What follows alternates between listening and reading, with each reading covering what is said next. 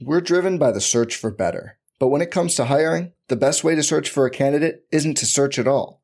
Don't search, match with Indeed. Indeed is your matching and hiring platform with over 350 million global monthly visitors, according to Indeed data, and a matching engine that helps you find quality candidates fast. Leveraging over 140 million qualifications and preferences every day, Indeed's matching engine is constantly learning from your preferences.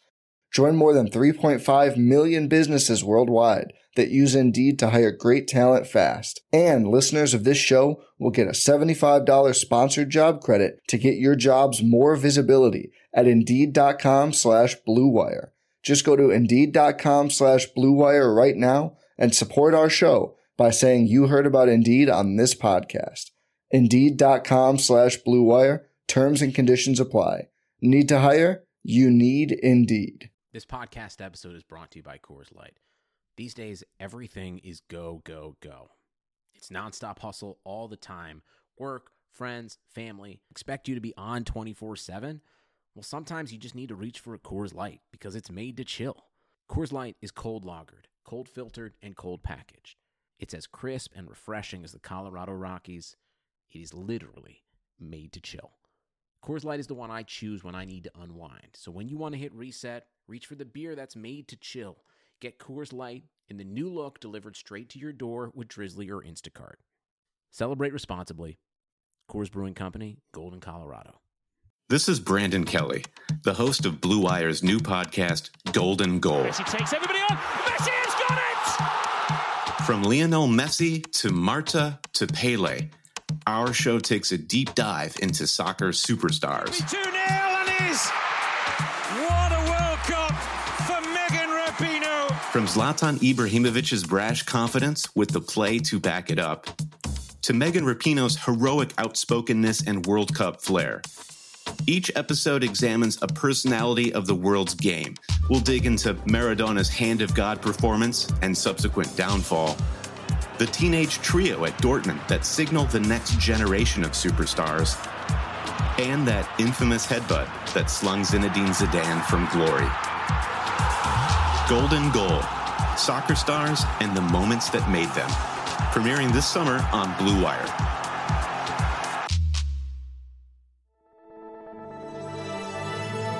Blue Wire. Hey, this is George Kittle, and you're listening to Candlestick Chronicles. New England sending QB Jimmy Garoppolo to 49ers. We believe we found the right guy. Garoppolo, quick pass, caught by Kittle. He dives, and he's in. Touchdown, 49ers. Kittle is gonna go. Touchdown. Yeah, you heard it there. This is Candlestick Chronicles, the 49ers podcast on the Blue Wire Podcast Network. I am Kyle Madsen. I write about the 49ers for NinersWire.com, part of the USA Today sports media group. He is Chris Biederman. He covers the 49ers for the Sacramento Bee. And Chris, it is officially hot. And my air conditioner has gone out in my home. And so beating the heat has become nigh impossible. I mean, the good thing for you is... Terrible news. It is really tough news, and I feel for you immensely. The good thing for you is you do get to go to work. Like, you do get to leave your house for work. Yeah, and my girlfriend does as now well. where I'm leaving my house maybe once or twice a week. Yeah, the thing I'm concerned about is my cats. I had 2 kitties running around. Oh, okay. So I'm hoping that getting the windows open tonight will cool it down enough that the cats will be okay till I can get home and start turning some fans on and such. So, sure. Well, beating the heat is opening windows and a couple of vertical fans. I speak for myself, and I know a lot of listeners that I hope you can beat the heat. Thank you. And get the air conditioning situation figured out.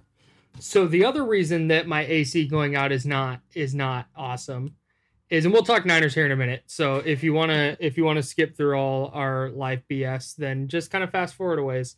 We'll start talking about Cam Newton here in a minute. But I decided that I was going to join a 6-week-old internet trend and try making my own sourdough bread. I think that's older than 6 weeks. this like, who knows? Time doesn't matter anymore. So this 2-month, this either 6-year or 2-month or 6-week-old internet trend of making my own sourdough bread. And it turns out that when you're making the sourdough starter, a process that takes about a week, the starter can't get above like 85 degrees or it will die, because the sourdough starter, it's water with flour, you mix it, and then you take out half of it and feed it with, quote unquote, feed it with more water and flour, and then you just repeat that process. There's yeast in there, right? Yes. Yeah, well, that's the flour and water and letting it sit creates the yeast. Got it. So I'm doing that, and I find out that it's not supposed to get over X amount of degrees.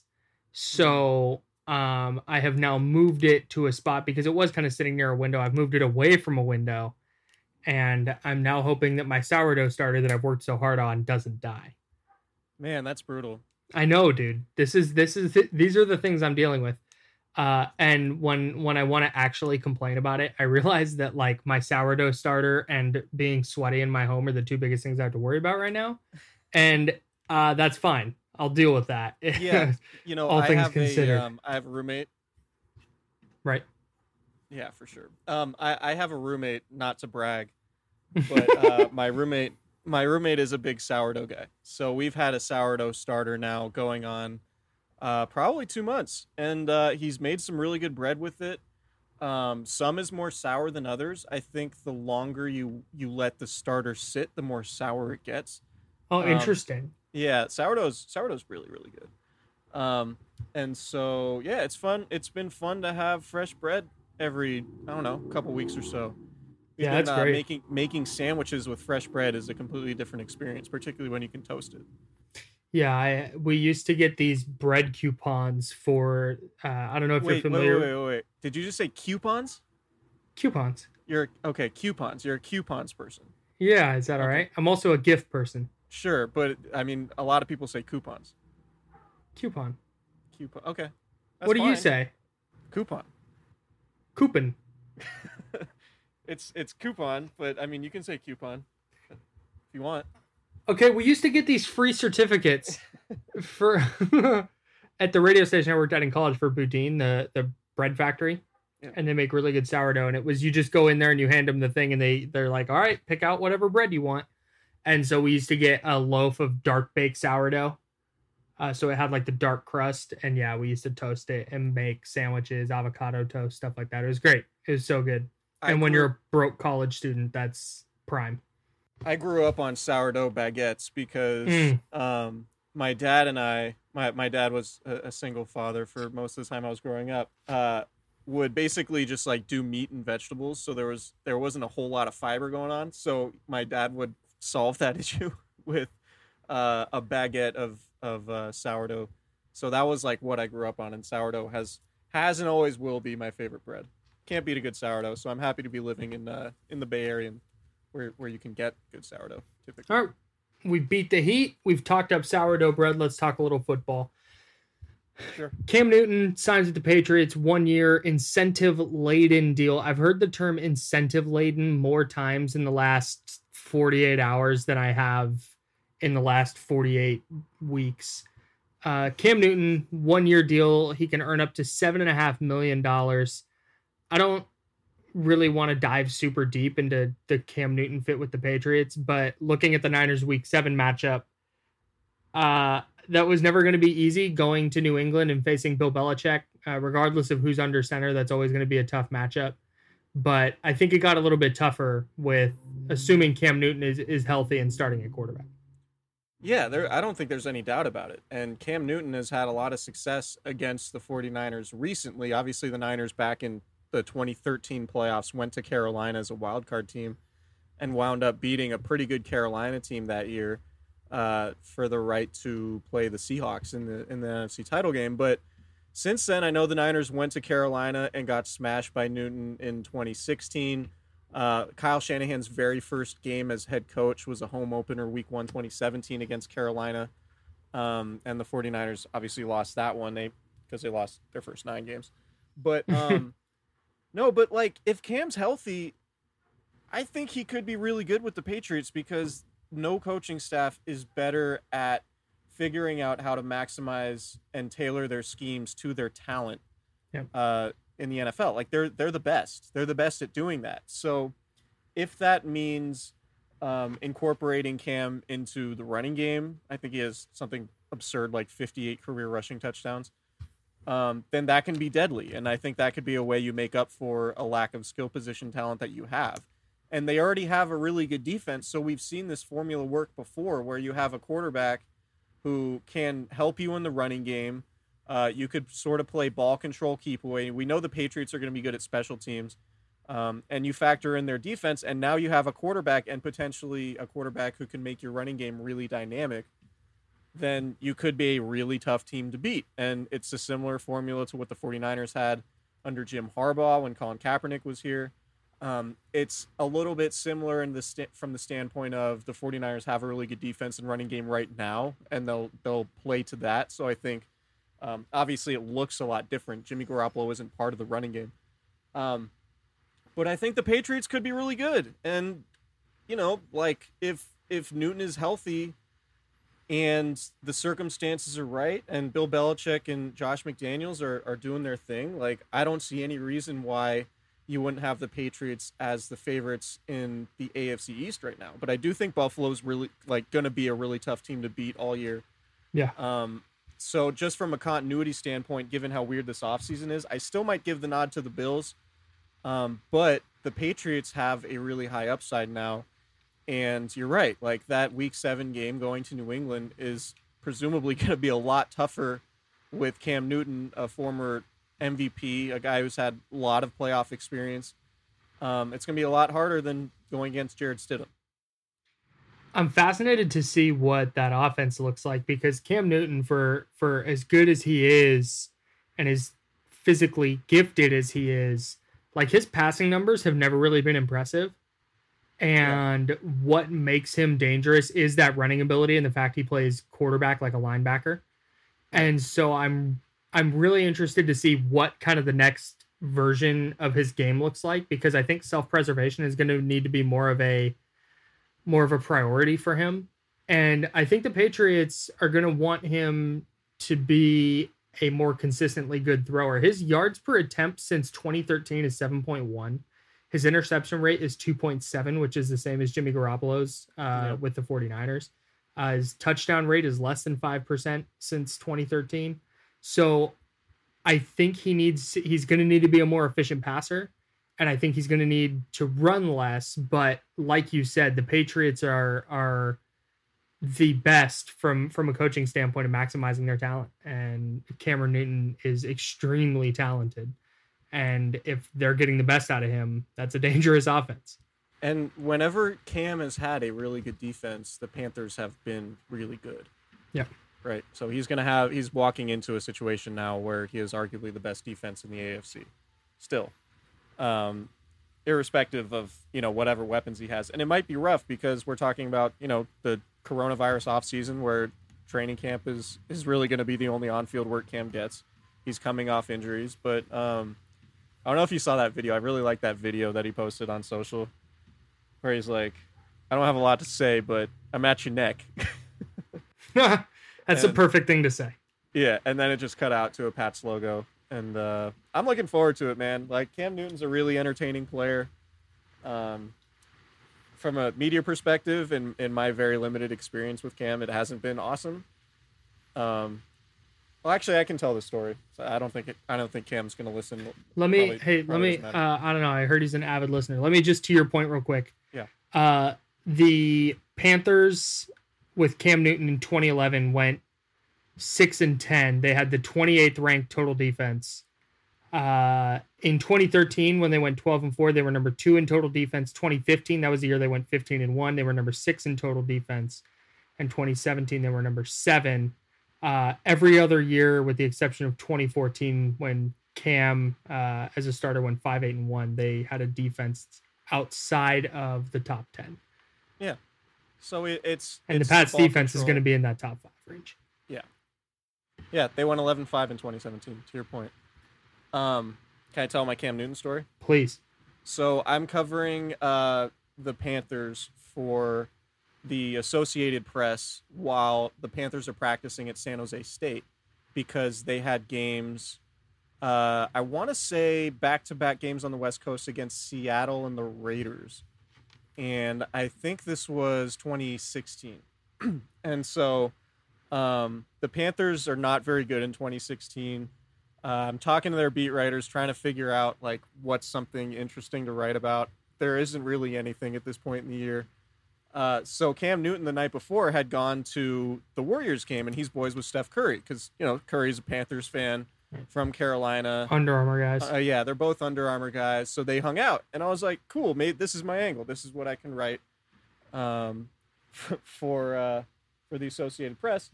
And then so I tried to talk to Cam in the scrum after practice or whatever at San Jose State. And I say, you know, like, could you talk about your night with... I didn't say could you talk about, but I was trying to get him to talk about the night with Steph and all that. And his answer to my question, whatever it was just Nunya. And then he looked at the other reporters. And he's the only person to Dynamite. He's the only person to ever give me a Nunya. Did he quote Brink at you? I have no idea. Remember the Disney movie Brink? Anybody? No, someone tweet me if you know that reference. I do not know that reference. But first and only, I've gotten like, you know, no comment, or I don't want to answer that question before everybody has. But like, never a Nunya. It was none of my business, apparently, what Cam Newton and Steph Curry did. And I mean, he's game or after he's the, not after wrong. The Warrior game. But I want to know what salacious things Steph Curry got into that Cam's like, that's none of your business. Don't worry about it. Well, I mean, it's, you know, like, if you're... I totally understand him, like, having personal moments with people, with anybody, and not wanting that to just be out there and be a story. But to say... To respond to a reporter with Nunya is funny. And, you know, like, athletes are different. Cam's different. Everybody's seen the Super Bowl video after they lost. He's not known for being awesome with the media, but you know what? I am really looking forward to all the jackets that are going to come out now that he's going to be in New England after home games. Like November and December, like Cam's jacket game is going to be fire. Can't wait to see Cam Newton's jacket game in New England. And I wonder if Bill Belichick will pick up any fashion tips from Cam. Hopefully a headscarf. Yeah. I could see Belichick rocking a headscarf. That would be nice. Underneath the hoodie, I could rock with that. Yeah. All right, let's get to a break and let's talk about the 49ers. All right.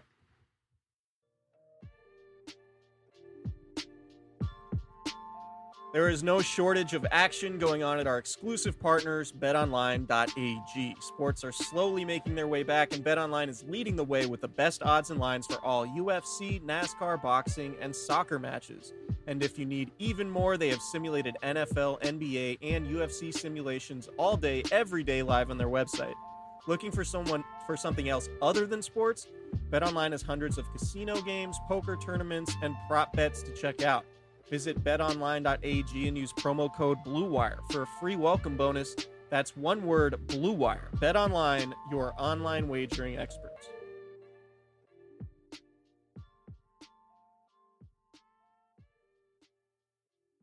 All right, let's talk about the 49ers defensive line as we continue to kind of roll through the 90-man roster. We've been doing it week by week, but we had to move some scheduling things around, and we're diving back in now. So we finished up the offense. We're going to jump over to the defensive line, where I think the starting group is, for the most part, set. You have down here in the rundown, and I think that this is correct. In the base defense, it's from left to right on the line. It's Eric Armstead at defensive end, DJ Jones and Javon Kinlaw are the tackles, and Nick Bosa's on the other end. And then in sub packages, it's D Ford on the left side with Armstead, Kinlaw, and Bosa. It's from left to right, but then they'll obviously move around as they see fit. But I think that starting group is pretty much set. I want to start off here, Chris. Is there anyone you see penetrating that starting unit and maybe knocking out one of either Kinlaw or Jones? Because I think Bosa and Armstead are probably pretty set. Not really, because you're talking about 4 first-round picks. Right. And 2 of those dudes, at least if you're talking about Ford and Sub, are very expensive. So I think, and barring injury, of course, I think this is all pretty much set. I guess the spot where you could potentially see a little bit of movement might be nose tackle, because you have DJ Jones coming off an ankle injury. I think DJ Jones is actually going to be really good, and I do too. I think he's one of the guys who could break out this season in terms of, guys who haven't necessarily established themselves as consistent quality players. I think DJ Jones could become that guy. But given how entrenched and how invested the 49ers are and everyone else, those guys are going to start. Maybe Solomon Thomas gets a little bit of run if there's some injuries somewhere along the line. Maybe Julian Taylor is somebody who he could replace Jones at nose tackle if there were an injury or something there. But no, I think the starters are pretty much set, and I think the 49ers are pretty excited about rolling that group back out again, particularly Nick Bosa in year 2. D Ford healthier.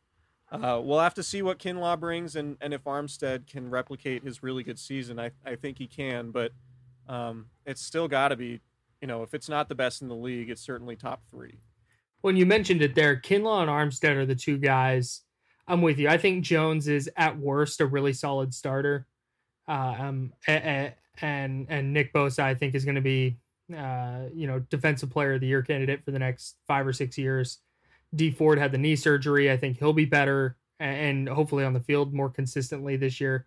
But it feels like Armstead and Kinlaw are the 2 guys that are really the linchpin to this whole thing, because they took Kinlaw number 14 overall to presumably replace DeForest Buckner, and they signed Eric Armstead to a long-term, pretty expensive contract. So those are the 2 guys that I think are really where the success of this defensive line is going to hinge, because if Eric Armstead's going to be a 10-sack guy again, and Javon Kinlaw can be 70% of the player DeForest Buckner was, 65-70%. Yeah, it's hard to believe this defensive line takes a big step back. Yeah, I think it's ultimately the D line is going to be as good as guys are healthy, right? Like Nick Bosa, it's safe to say Nick Bosa playing every single game last year was a relative surprise, given that the not coming in on him was durability. So yeah, Bosa did it for 1 year, but now he's got to do it for a second year. Armstead's had a lot of injuries in the past, right? So, and Ford's obviously been nicked up too. So if everybody's healthy, the D-line's going to be excellent. It's going to be great. If they're dealing with injuries and you're talking about Solomon Thomas having to play more, Ronald Blair having to start, Contavious Street getting a lot of run in the rotation, then I'm a little bit more worried, because I think, the secondary last year was excellent, but losing Joe Woods, the passing game coordinator on the defensive side, who's now the coordinator for the Browns, of course, that is a significant loss.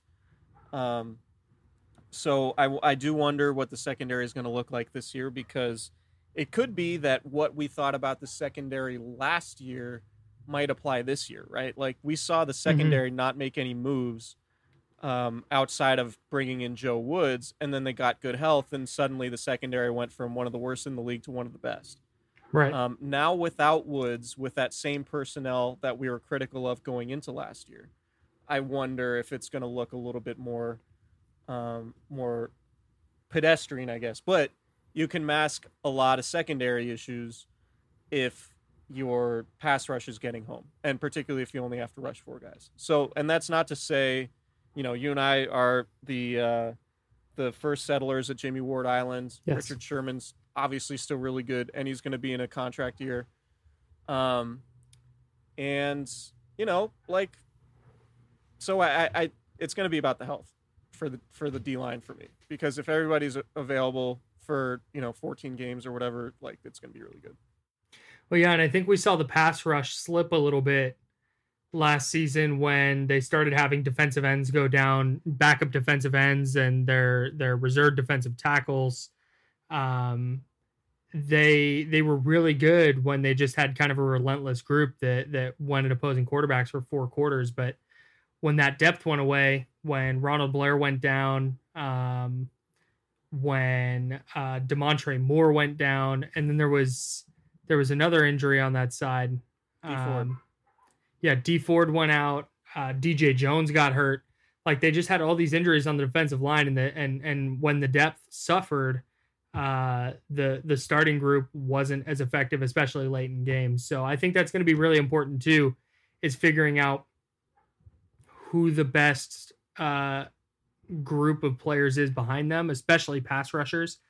They brought in Kerry Hyder from the Cowboys in free agency, and he had his best year as a pro in 2016 in Detroit under Chris Kosurik. And he tore his Achilles the following year and hasn't really been the same since. But you have him. You have Contavious Street coming back, Julian Taylor, Kevin Givens, Solomon Thomas, who you mentioned earlier. Blair's coming off the torn ACL. He expects to be back for the start of the year. I think outside of that starting group, I think when you look at the Niners roster, I think this is the deepest group on that roster. Really? You think the D-line's the deepest group they got? Yeah. Okay. Yeah. Just if everybody's playing well, Julian Taylor, granted it was a pretty small sample size, but he made a few plays last year. He can do some stuff. Ronald Blair is good. I think Solomon Thomas in the right role is obviously not a number 3 pick type of good, but I think he can be an effective NFL player as long as you're not leaning on him to rush the passer off the edge. And then if you're getting some production from Kerry Hyder and I mentioned Julian Taylor, if he can come in and spell Jones and Kinlaw, I think they're pretty good. So I actually think the Niners defensive line is their best position group. I think it's obvious. I don't think it's their deepest. I actually think the offensive line has a chance to be the deepest group. Okay, that's fair. Yeah, Dan Brunskill, Justin School, they're we coming have back. We They're have not starters. we Sean have a Coleman. podcast topic. Yeah, Sean Coleman, Colton McKivitz, Tom Compton. You got a lot of guys who could potentially be starters who are going to be, the third backup. Okay, I can dig it. All right. Do you think D Ford is going to be like what? So he had surgery. He had tendonitis in his knee that had gotten so bad that he needed to have it surgically repaired, which is pretty rare. But this was an issue for him going back to his last year in Kansas City in 2018. Mm-hmm. When Ford was on the field last year, he was really good. And the Niners pass rush was noticeably better. And I think that was really clear in the divisional playoff against the Vikings. There were times where he would line up on the same side as Bosa, and Minnesota just didn't really have an answer. And I'm not sure any offensive line would with those two guys coming from the same side. What type of season are you expecting from D Ford, assuming he's healthy? Is he a guy who can be 10, 12 sacks and a few forced fumbles, or is he not going to be on the field enough to make that happen? If you look at the trajectory of Ford's career, he has one really good year, a down year that has to do with injuries, a really good year, and then a down year that has to do with injuries. So if you go back and follow the trend of the last 6 years, Ford's due to have a big season, right? 2015, he had 4 sacks in 14 games. He had 10 sacks next year in 2016, really his first time as a full-time starter. Only played in 6 games. I forget what the injury was.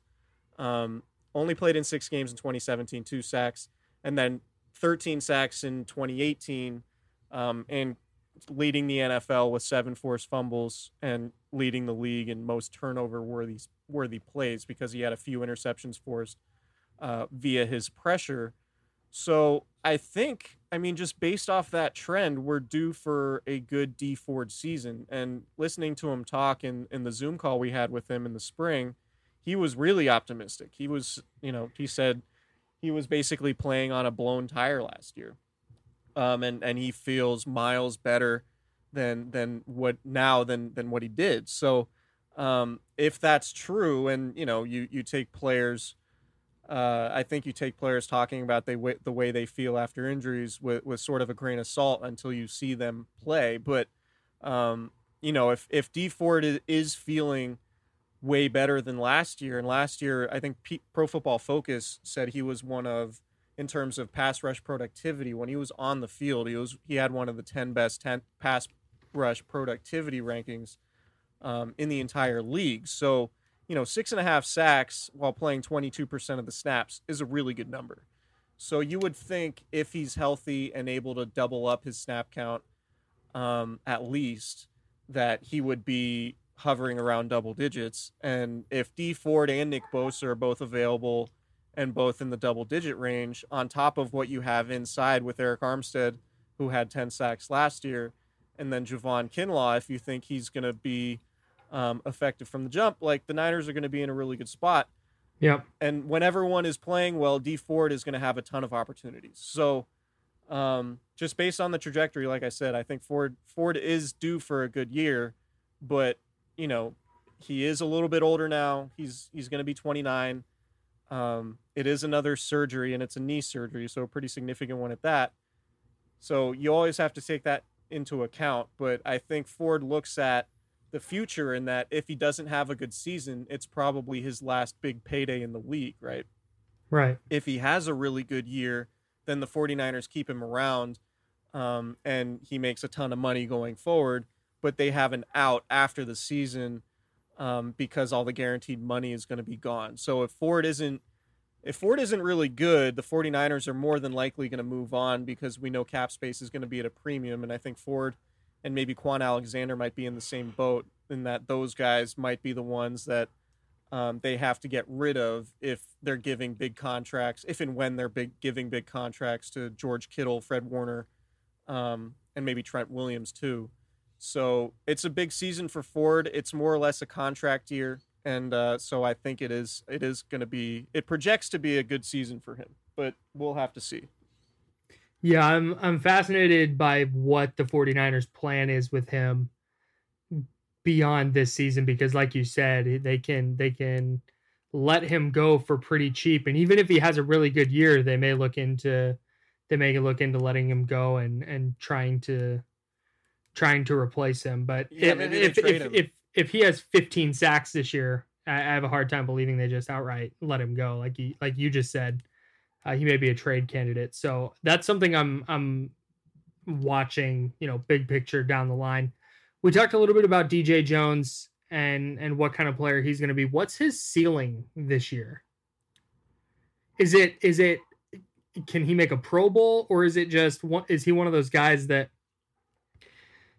maybe becomes the trendy guy to talk about among 49ers fans and writers? He could be like the hipster underrated guy. Like the hipster football fan will be like, hey, who's underrated on the Niners D line? It's DJ Jones. And like you'll hear it on the broadcast, and Chris Collinsworth will bring up what he did to the Seahawks last November. Right. I don't know that he's going to play enough to really like garner Pro Bowl consideration. And I just like nose tackles. His job is to eat up double teams and clog the run. Like, he'll probably get more pass rushing opportunities this year than he has at any point before. But I would be really surprised if he had more than like 5 sacks, right? Like 5 to me is like that would be that's absolute ceiling. Yeah. Okay. That's I said Pro Bowl, but knowing that the chances a nose tackle makes the Pro Bowl is probably pretty slim. But yeah, you got. I think he can be. But I think he can be. But I think he can be that good. Where he had 2 sacks last year. And they were dominant. Like he had the one against the Panthers and Kyle Allen, where it was like he was shot out of a cannon, and dragged the quarterback down. And then the one he had against the Seahawks, he just bulldozed. I think it was Joey Hunt, the center, and got in the backfield. So I think he's gonna have a really productive year, but I don't think it'll be enough on the stat sheet to warrant a Pro Bowl selection. But I do predict outrage from 49ers fans on why DJ Jones didn't make the Pro Bowl. So that's what I mean by Pro Bowl caliber. Is Solomon Thomas?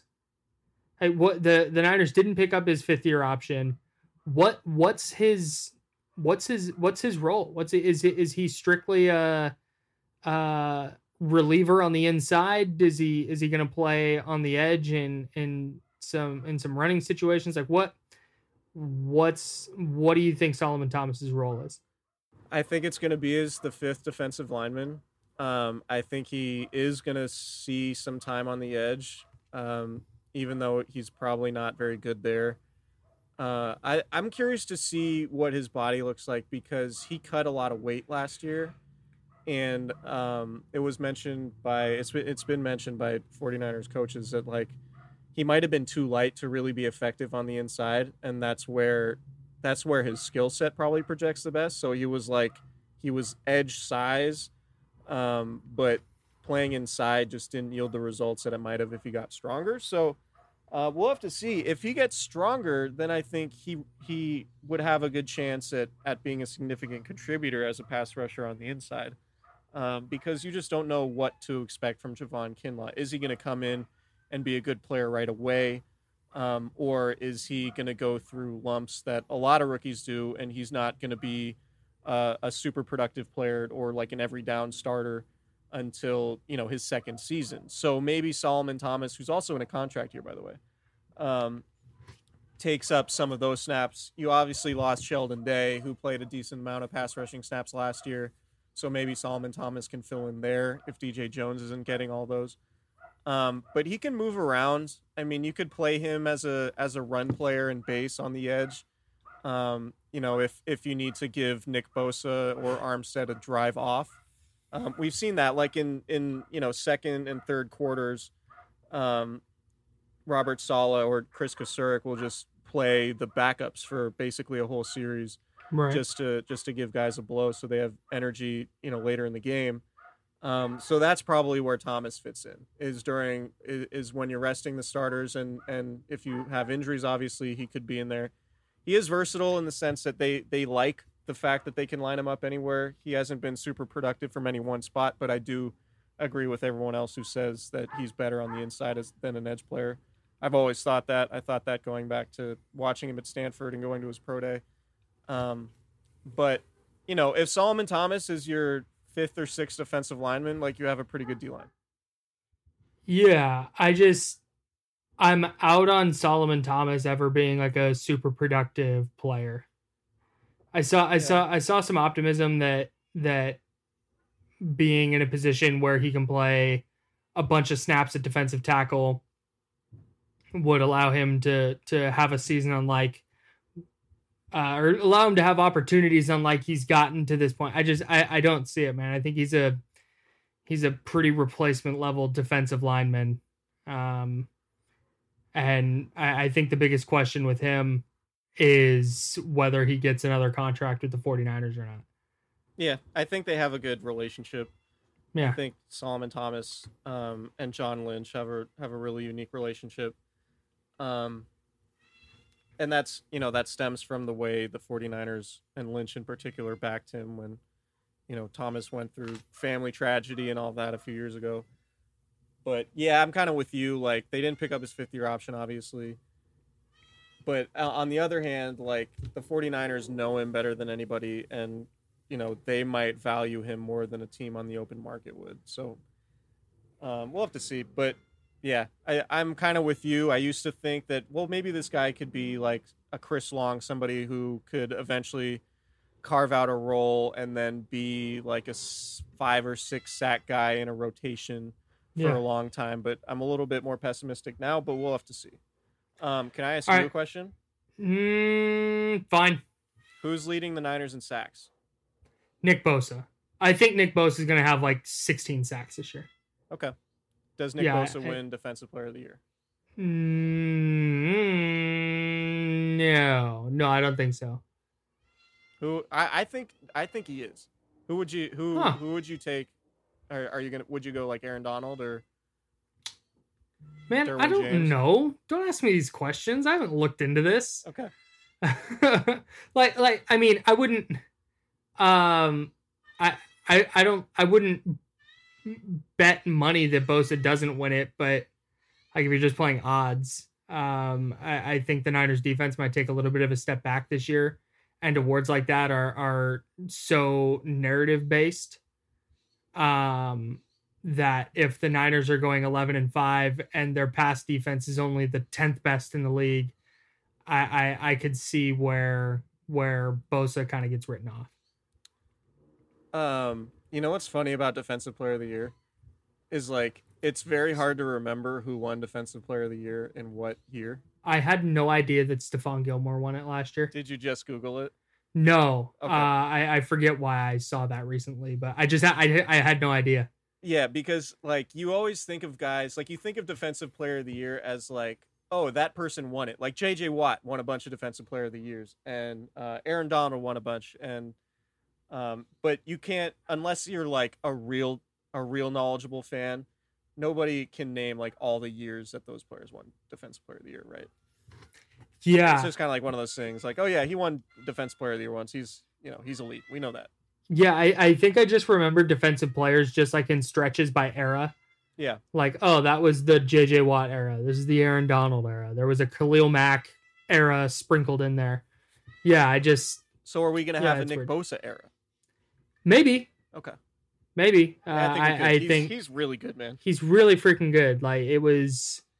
I know the sack totals weren't there last year, but it was so clear in...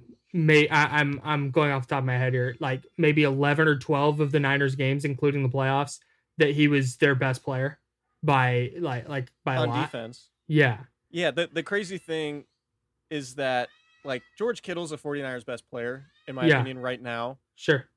But like the fact that Nick Bosa, you have a roster at the point where Nick Bosa is not your best player, you have a really good roster. Yeah. Right? Yeah. Like it speaks that's to the star absolutely power right. on your roster. Yeah. So, and it wouldn't shock me if he won DPOY, but no, I laid out why I think he won't. What I had one last thing for you. By January or February of 2021, assuming this whole season plays out and it plays out on time. So like week 5. Yeah, so like February, like so midway through the season in March, who are we? No, let's assume the season plays out as normal and they crown a Super Bowl champion in early February. Are we looking at this Niners defensive line and saying, man, you know what? They shouldn't have traded DeForest Buckner. Or do you think that's going to be an afterthought? I don't think they will have regrets about trading DeForest Buckner away unless Eric Armstead gets hurt. I think if everybody's healthy, then you're fine. You're going to be productive enough to where you're not going to be feeling the loss of DeForest Buckner. But the big difference between DeForest Buckner and Eric Armstead is durability. And the fact that Buckner missed one game over the last 4 years. Armstead missed about half of his games for a couple seasons there because he had hand surgery and shoulder surgery. And he really only had one ultra productive season where he put it all together in terms of being a really good run defender and a really good pass rusher, right? Right. So if Armstead's unavailable and Buckner's playing 80% of the snaps for the Colts, you're going to look at that and be like, man, that's a tough decision. On the other hand, I will never argue with just the overall idea of team building, of trading away a player who's not at a premium position, who is trying to get premium position money for an early draft pick. Right? Yeah, so absolutely. You'd take that deal every time. Yeah, so I have no problem with the philosophy of trading away Buckner. I think the only way you regret it, like I said, is if Armstead is just unable to be productive, because you essentially chose, the choice was Armstead and the number 13th pick, or Buckner and whatever you get for Armstead in a trade, which probably would have been like a 3rd round pick. Oh, right? if or that. maybe even later than that. Calais Campbell went for what, a 5th? Right. I just don't know like what teams are trading for Eric Armstead for the right to pay him. Right? Like that takes away his value in a trade. to me, that's the Niners' decision. It's Buckner and a third or fourth round pick, whatever they got for Armstead, versus Armstead and the number 13th pick, which wound up becoming Kinlaw. They moved down one spot in the Kinlaw deal and used that extra pick that they got to trade up for Brandon Ayuk. So it did make sense from that perspective. You have to incorporate that too. So yeah, I can't, I'd love to sit here and say I know how healthy Armstead's going to be this year, but I think that's what it comes down to. If Armstead's healthy and plays in every game like he did last year, the Niners are fine. You're fine with allowing Buckner to make $21 million a year with Indy. But it's going to come down to Armstead basically. Cool. All right, that's going to do it for today. We're going to do a holiday mailbag on Thursday. So if you're listening to this on Wednesday and want to send over your questions to @ChrisBiederman, that's ChrisBiderman. On Twitter, I'm @Kyle A. Madsen. That's MADSON. Send us your questions, 49ers related or not. Yeah. It's a holiday mailbag. We're going to have a little fun. 4th of July. That's coming up on Thursday. Can't wait. See ya. Bye, guys.